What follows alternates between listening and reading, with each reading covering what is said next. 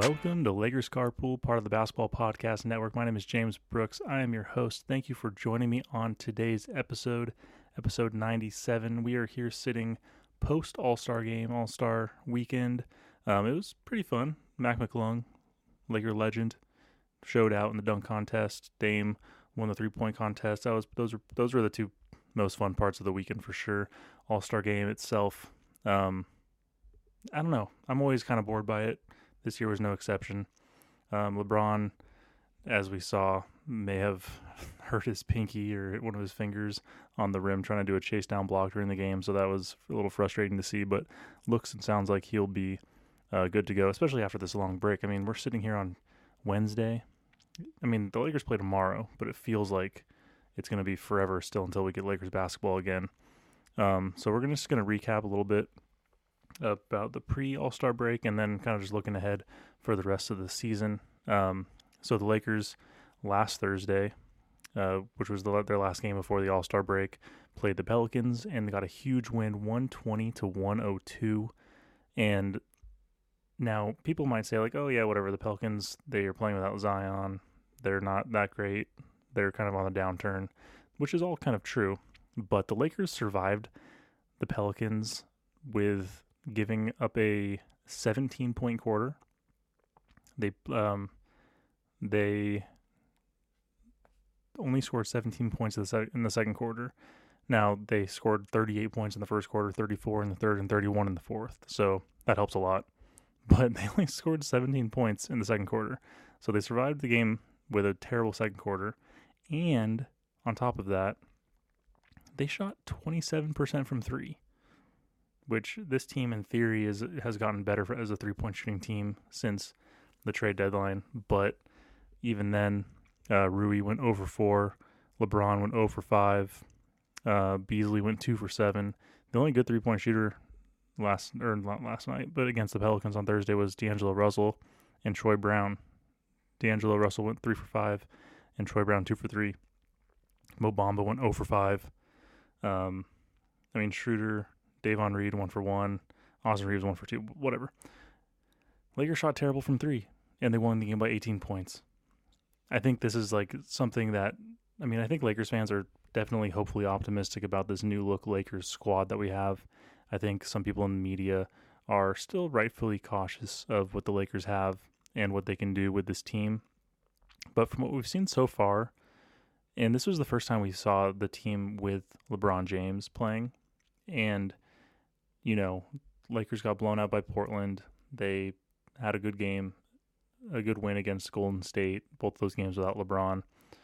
And the sense that I'm getting is that the Lakers are when you add LeBron to the mix, it really fills a lot of holes. It kind of felt like there was a boat that's sinking still in those games, in the game against Portland and the game against Golden State.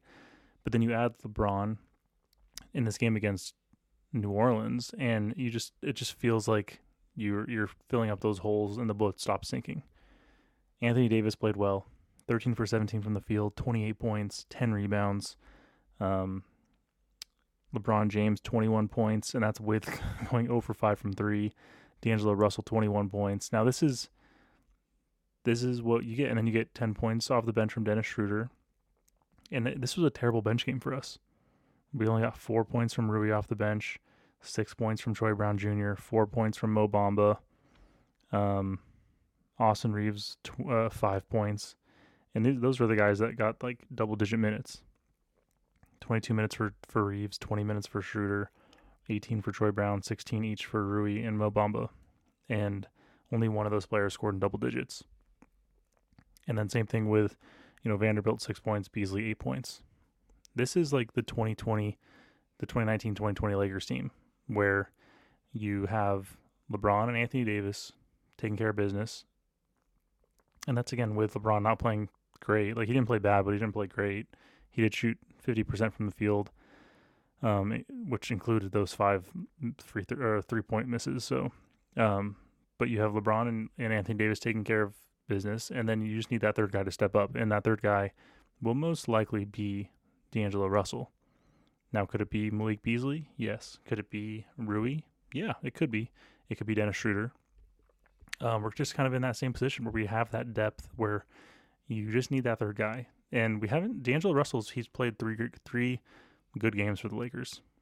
We haven't really seen a bad, at least offensively, we haven't seen a bad offensive game from D'Angelo Russell yet. So, I mean, I'm sure it'll come, but in that case, when it does come, you just need Dennis Schroeder to step up. You need Rui to step up. I mean, even Mo Bamba hit 2 of those 5 threes he took. That's huge. And again, the Lakers still won by 18. And another thing to point out in this game, and again, this game happened last Thursday, so like a lot of people have talked about it already, but just want to throw my 2 cents in. We got to see for the first time Jared Vanderbilt defending a true big wing. Brandon Ingram's no joke. He's like a poor man. I mean, I say this with as much respect as possible, but he's like a poor man's Kevin Durant, which is impressive. I mean, I only say that because Brandon Ingram hasn't yet had the same kind of success as Kevin Durant has. He's still young, but like same idea, right? They're super tall, lanky forwards that can shoot the lights out. And you saw Jared Vanderbilt going over screens, denying the ball while guarding Brandon Ingram and keeping the ball out of his hands. And I think a lot of people were wondering if Jared Vanderbilt would have the ability to guard a Brandon Ingram-like player, guard Paul George, someone like that. And I think he showed definitely glimpses at the very least of having the ability to do so, which is awesome. I mean, it's super impressive. So, love seeing that on the defensive end. This is what people are saying about the Lakers, right? Is that the front court or the back court? I always get the front and back court confused. It makes no sense to me. The guards. The Lakers guards are not great defensively. D'Angelo Russell's not a great defender. Beasley, I don't know if he's a great defender. Our best defender that's a guard is Austin Reeves, which is kind of almost, again, it's kind of similar to the 2019-2020 Lakers situation. I mean, we did have Avery Bradley, who was really good defensively, but we didn't have him in the bubble. We had Alex Caruso, who was a really good defensive guard for us. I know KCP was also like a shooting guard who was a good defender too, so maybe it's not the best comparison, but when you have guys like LeBron, Anthony Davis playing defense, Jared Vanderbilt, Rui, and then even like the length of Mo Bamba when he's in there, I feel like it kind of makes up for maybe having not as great guards defensively. Is that true? I don't know for sure, but definitely, I mean, at the very least, like if your man gets, if a guard gets beat, then you have a lot of length to step up and help. Now you have to rotate well and make sure you don't get, give up any backdoor cuts and backdoor threes or things like that. But at the very least, having that length in Anthony Davis, in Vanderbilt, in Rui, in Mo Bamba, and then LeBron, it kind of helps make up for some bad defense. Now we'll see how it plays out. LeBron came out and said that these are the 23 most important games of his career so far, caveating that like regular season games, not finals games or anything like that, or playoff games, but this is LeBron's 23 most important games of his career, which, whether that's true or not, I appreciate the comment. I appreciate the sentiment of like, he needs to put a fire under this Lakers team. We need to find a way to do as best as we can. I think in order to go 500, we have to go 14-9 the remainder of the season, which to me doesn't sound too crazy. Maybe my hopes are too high. Maybe I'm too cautiously or maybe not cautiously enough. Maybe I'm just optimistic about this Lakers team. But I think 14-9 is definitely realistic. Again, caveating that the Lakers stay healthy. If LeBron comes out and says that these are the 23 most important games of his career, then he should be playing in all 23 games, assuming he's healthy. There should be no sitting out anymore for rest, no load management, none of that kind of stuff. So I mean, if he comes out and says that these are the 23 most important games of his career and then sits out games for load management and stuff, then I'm calling BS. They're not the 23 most important games of his career. But I think that what that does show is that LeBron he, at least publicly, I mean, I don't see why he wouldn't care, but that LeBron does care about winning a 5th championship. I think sitting there at 4 championships, in the likes of Shaq and Steph, LeBron wants to be greater than that, especially considering that Steph could, with the way the Warriors are set up, like they could get a 5th and a 6th, and like who knows how many more championships Steph can get. And I never really liked the comparison between LeBron and Steph, but they've come up together kind of. Well, they haven't come up together, but like they've gone head to head against each other in the the 2010s and in the finals and all that stuff. So they get compared a lot in that sense because they went up against each other a lot. And I don't think LeBron wants to be in that conversation, and he shouldn't be. But because he's stuck there with 4 rings, coming to the end of his career, just getting to 5 would be huge. Same thing like with Kobe's situation. Kobe wanted to get that 6 to at least match Michael, but couldn't get there. 5, it's more than most people have. I feel like 4 championships is like you're a great player. You're an all-time great. Shaq is an all-time great. Steph will be considered an all-time great. LeBron is for sure an all-time great. But to really help with that GOAT conversation, like the greatest of all time, getting 5, I feel like is like minimum what you want. And I'm not necessarily like huge on the whole you need championship rings to be the greatest of all time. I think it definitely helps the conversation. I think greatest of all time, there's a few different caveats. There's a few different criteria, right? There's who's the first player you'd pick from a basketball standpoint? Like who's the most dominant basketball player? Who is the best leader? Who is the most clutch? Who is you have all the different criteria that you go down, and everyone's is different. It's a very subjective opinion or whatever. But all that to say is I think LeBron does want that 5th championship. And I think that with this team, I mean, I feel like this is a pretty talented team for LeBron James. Like he took the 2018 Cavs to the finals. I mean, albeit they got swept, but they went to the finals, and I don't feel like that team was more talented than this team. Now, LeBron was more in his prime, so to speak, or he was still, I feel like he's, it's hard to even say this, but for as impressive as LeBron is, like he has maybe declined a little bit, right? Like his stamina is not really quite there anymore. He's a little bit slower. He doesn't have the same motor that he used to have. So albeit like that stuff is different, but this team I think is more talented than the 2018 Cavs. I could be wrong, but I would like to. I mean, you got to think like you still had the Kyrie, LeBron, and Kevin Love in 2018. I mean, Kyrie is definitely better than D'Angelo Russell. I'm not going to argue that. LeBron is, I guess you would say, the 2018 version of LeBron is probably better than the 2023 version of LeBron. But then I would take Anthony Davis over Kevin Love. So I guess maybe, but then like you think about the role players, right? Like Jared Vanderbilt and Malik Beasley and Rui, and they're players that need to prove themselves. But I think the talent is there. If they are given the opportunity, the talent is there. So it'll be interesting to see how the Lakers, finish off the season. I mentioned this in my last episode. They do have one of the easier schedules to finish the season, which is nice. It's hard to believe looking at their schedule, though. Like, their next 3 games are Warriors, Mavericks, Grizzlies, all current playoff teams, I believe. The Warriors, I do believe, are playing without Wiggins on Thursday tomorrow, so that helps. But those are all like 3 big games coming off the All-Star break against good teams. And then in March, we have 15 games in March. Thunder, who are no joke, as we know. The Timberwolves, who are probably a little worse. Warriors again. Grizzlies again. Raptors, Knicks, Pelicans, Rockets. Like, going down this list, you have the Magic are an easy team, in theory. The Rockets are an easy team. Maybe the Raptors.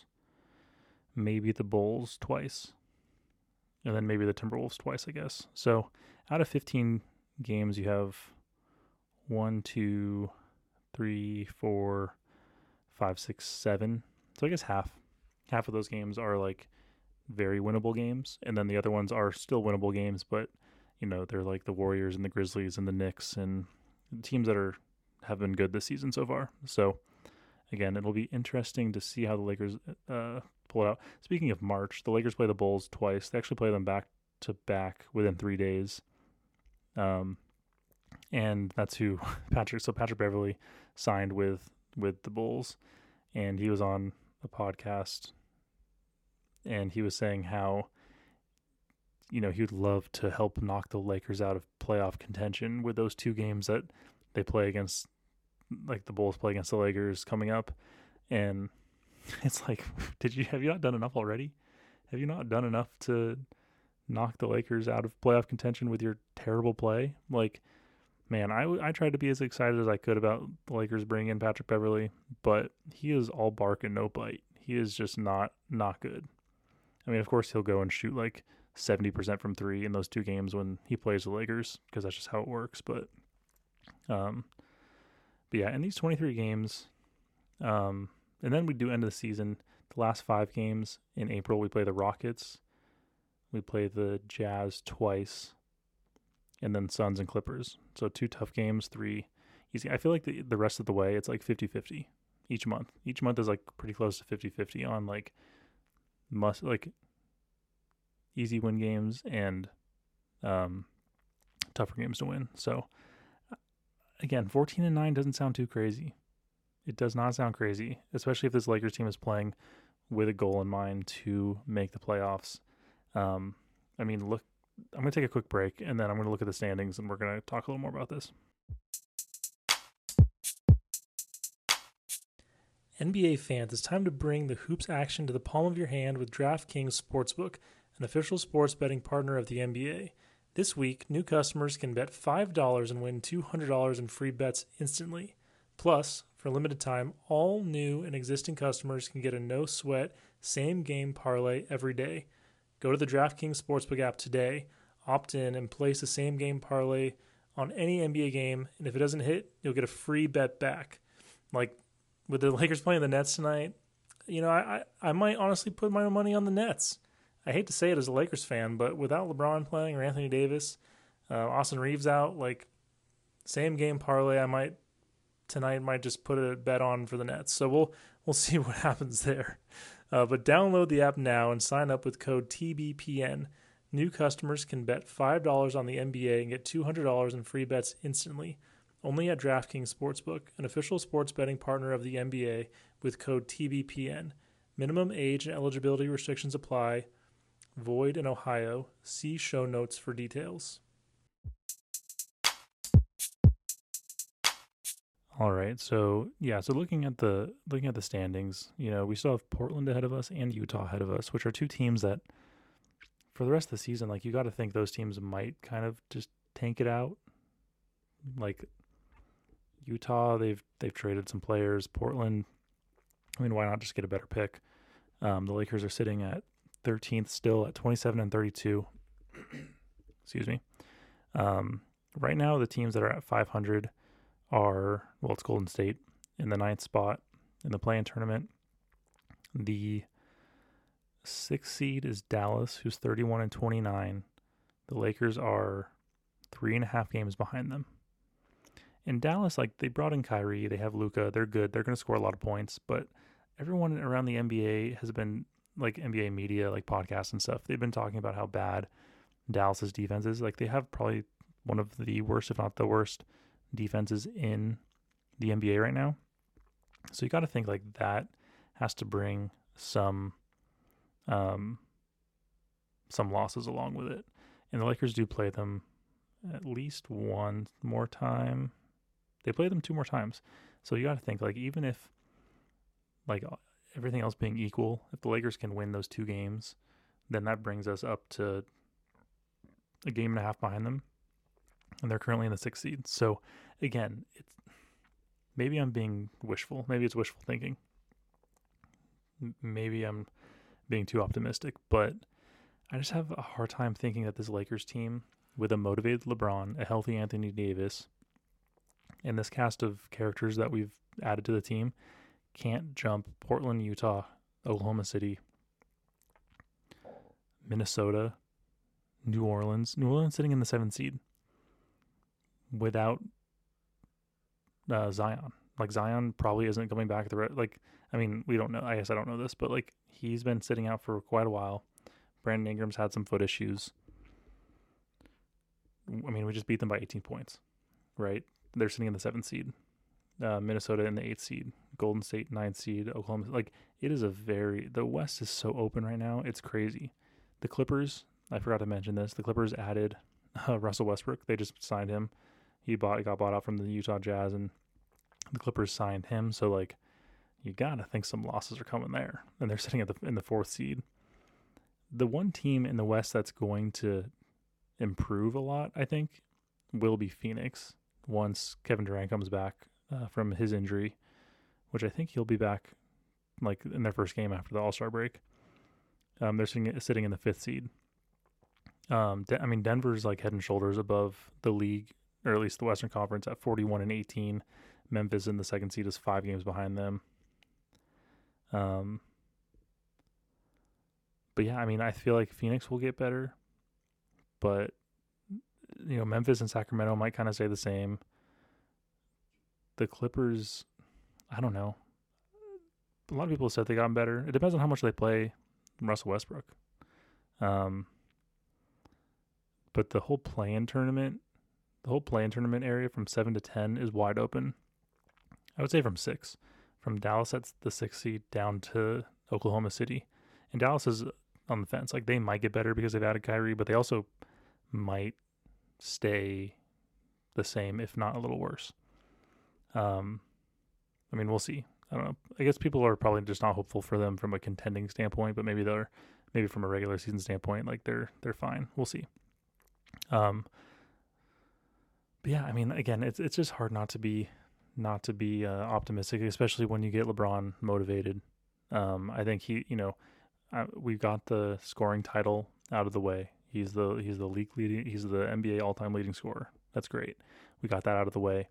Now it's time to win basketball games, and I think LeBron's bought in. I think Anthony Davis, based on the way he played against New Orleans on Thursday, he seems to be back and bought in. D'Angelo Russell has been great for us offensively. He's been shooting lights out.